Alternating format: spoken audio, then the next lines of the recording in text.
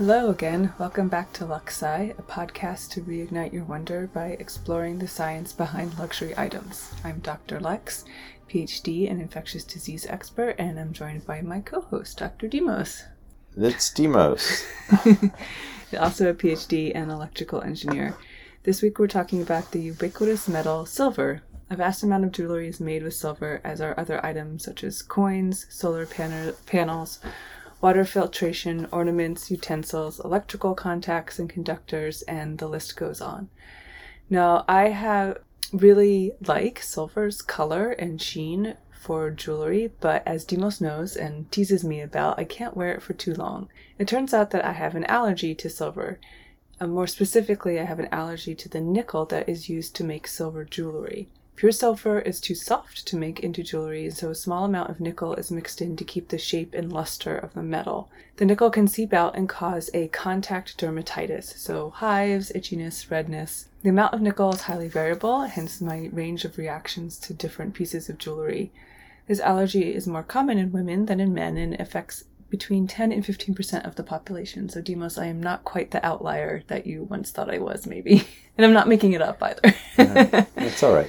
Of course, my family being what it is, I got teased a lot as a young kid for my naturally expensive taste in jewelry, since the only jewelry that I know I won't react to is gold, because it doesn't contain any nickel in the alloy.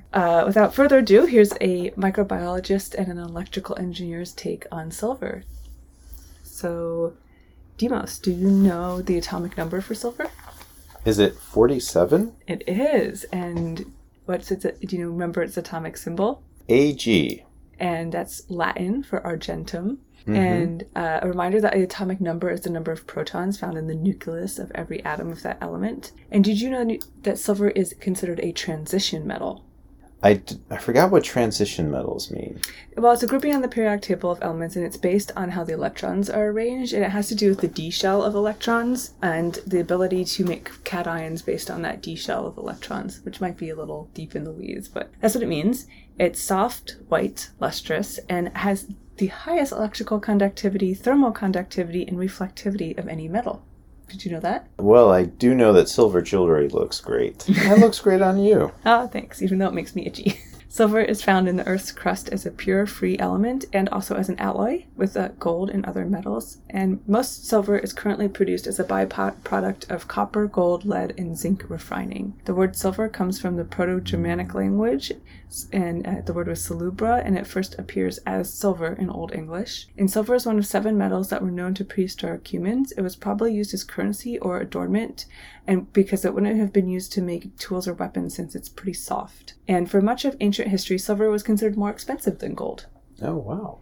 Because native supplies were more limited until a process called cupellation was discovered. And that's the process of using really high temperatures to separate components out of ore. And that way you could get the silver out of the alloys that it's found in.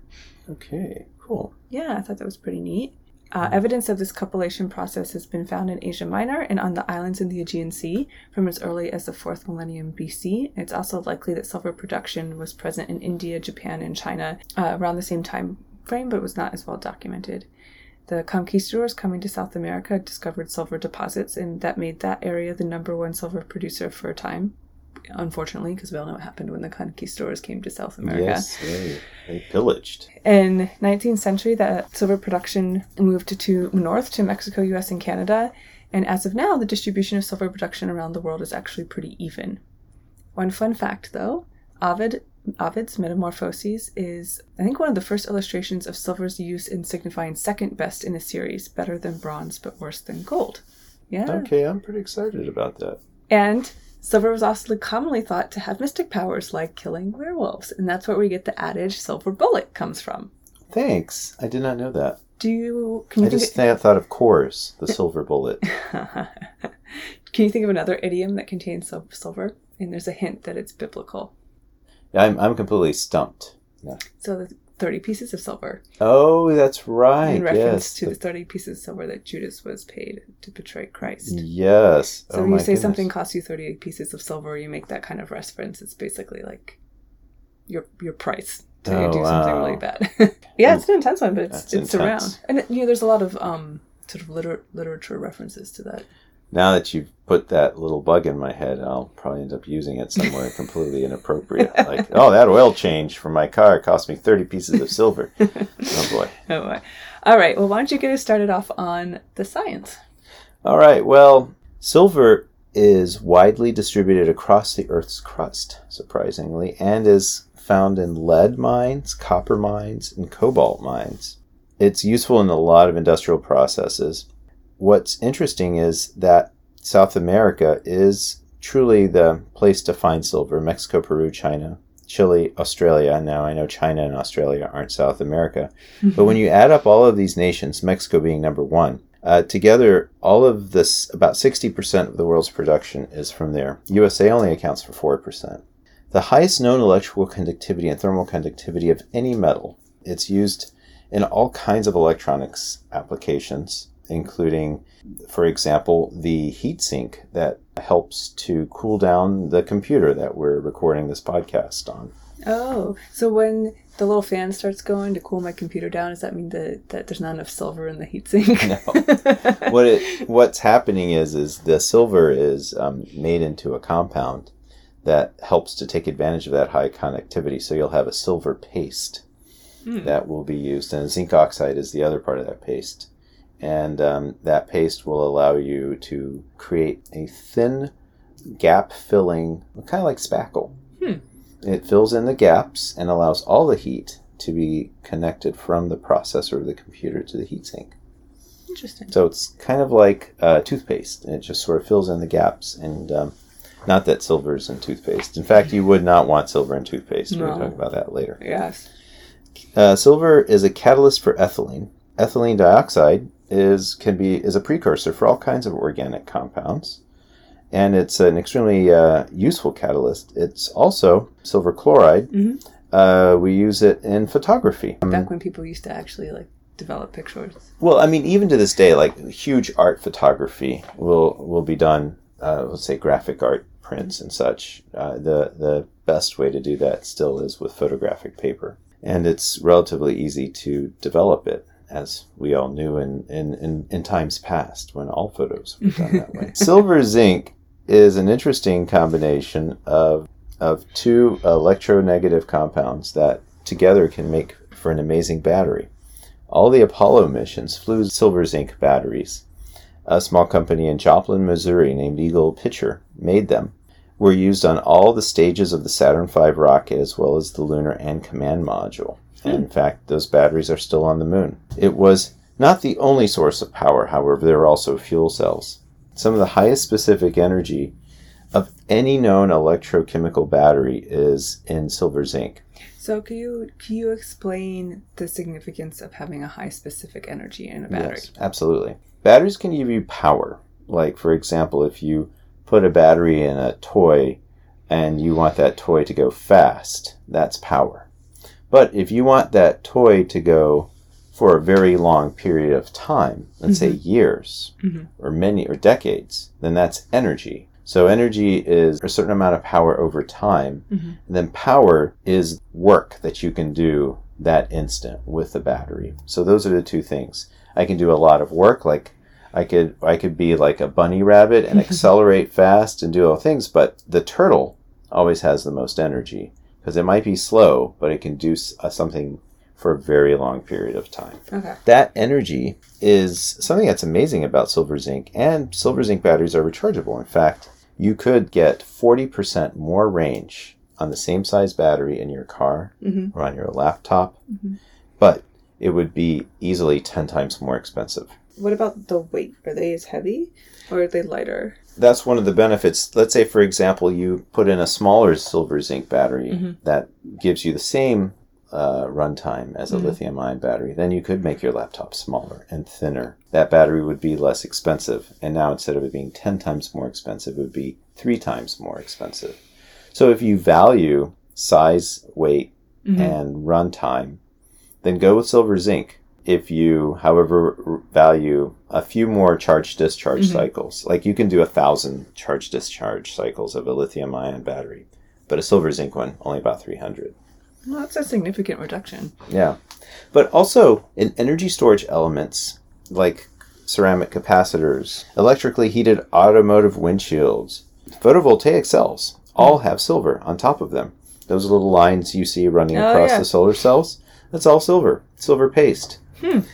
In antiquity, mirrors were made of polished silver. Yes. And that eventually turned into aluminum-coated glass.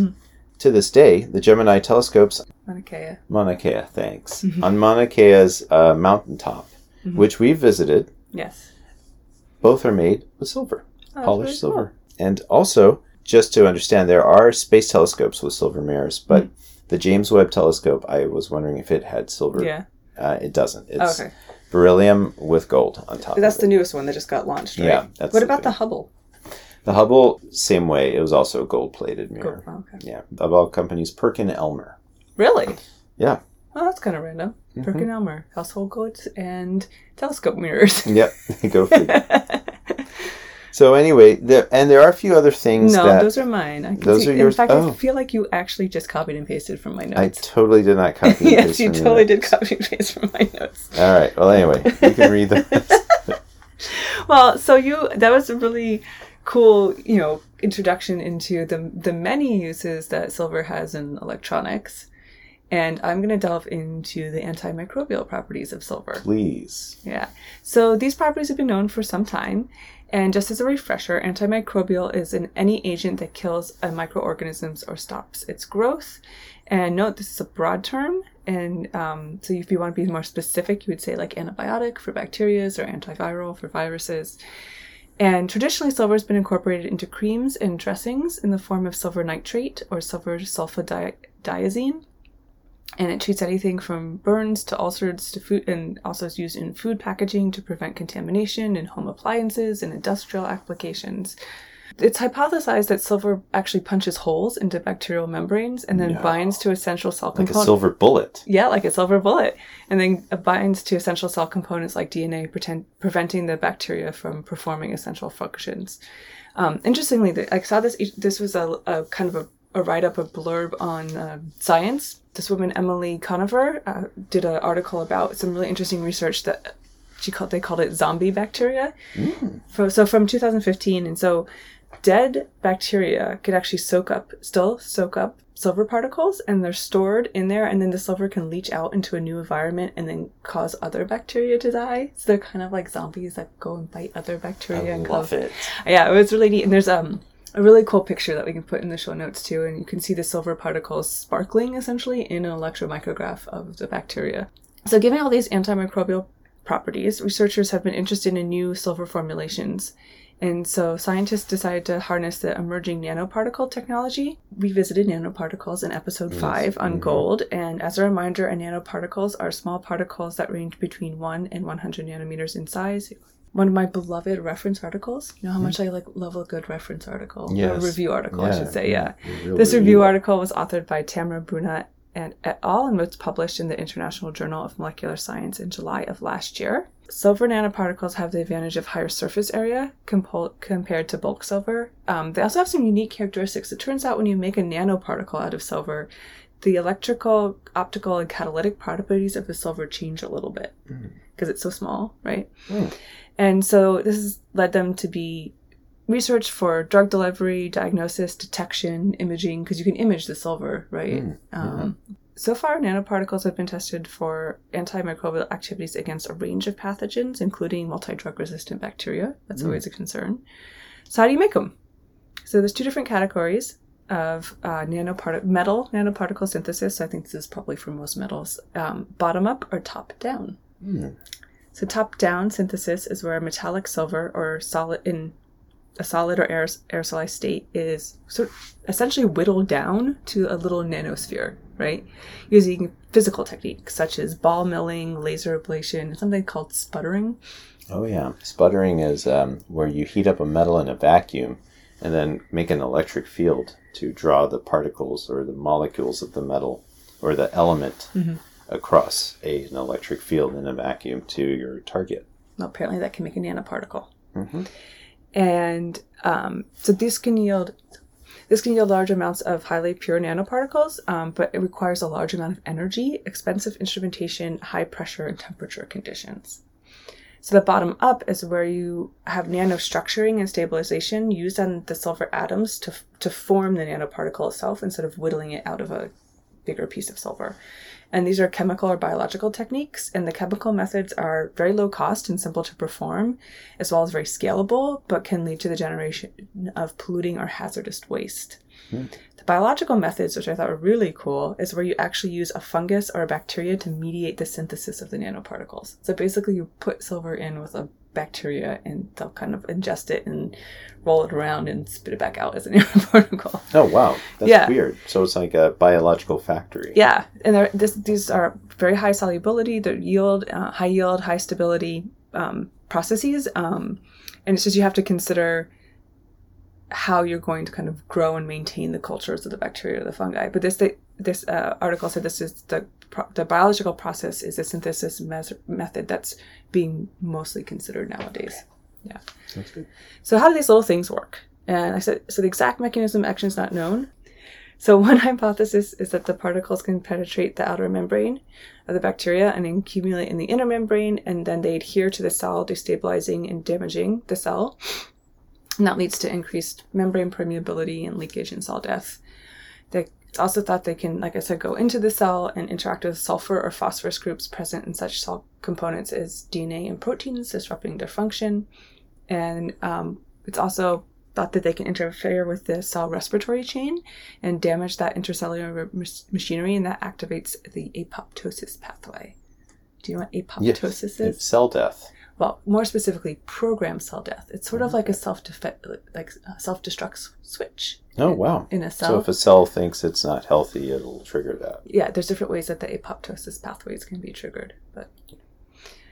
So despite their promise as antimicrobial, silver nanoparticles come with some caveats. One is the potential for resistance. Several in vitro studies with Pseudomonas, E. coli, and Staphylococcus have shown some tolerance to the nanoparticles over time. Additionally, a study conducted by Kawitarat. Yeah, it's a great last name. Showed that pre-exposure of bacteria to silver nanoparticles decreased the efficiency of antibiotics for those bacteria. However, at the same time, other studies have shown an additive or synergistic effect of silver nanoparticles with other compounds. Definitely an area of active research. And then there's the potential for cytotoxicity with the nanoparticles, right? You know, bacterial cells, our cells. The trick is always to kill the bacteria, not to kill our cells. So one study, it appears that smaller nanoparticles have the ability to induce greater damage, but there needs to be further studies on size and dose.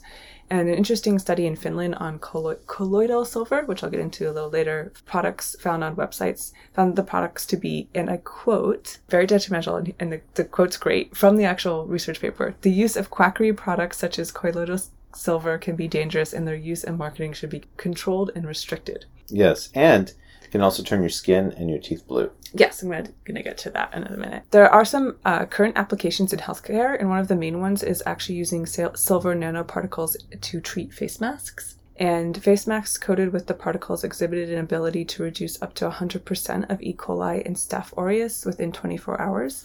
And in hospitals where patient-to-patient transmission of bacteria is a big concern, this could be a really big improvement. It is used already sort of as a topical antiseptic. So overall, silver nanoparticles may represent the future of antibiotics, either for goods such as masks, catheters, or wound dressing, or as an ingested product, or both. But I think there's still some more research, especially if you're going to get into an ingested product. And I think what you're saying about all this stuff with bacteria, especially with bacteria that doesn't respond to normal antibacterial creams, lotions, sprays, or other chemicals, silver could really help hospitals be sanitary. Yeah.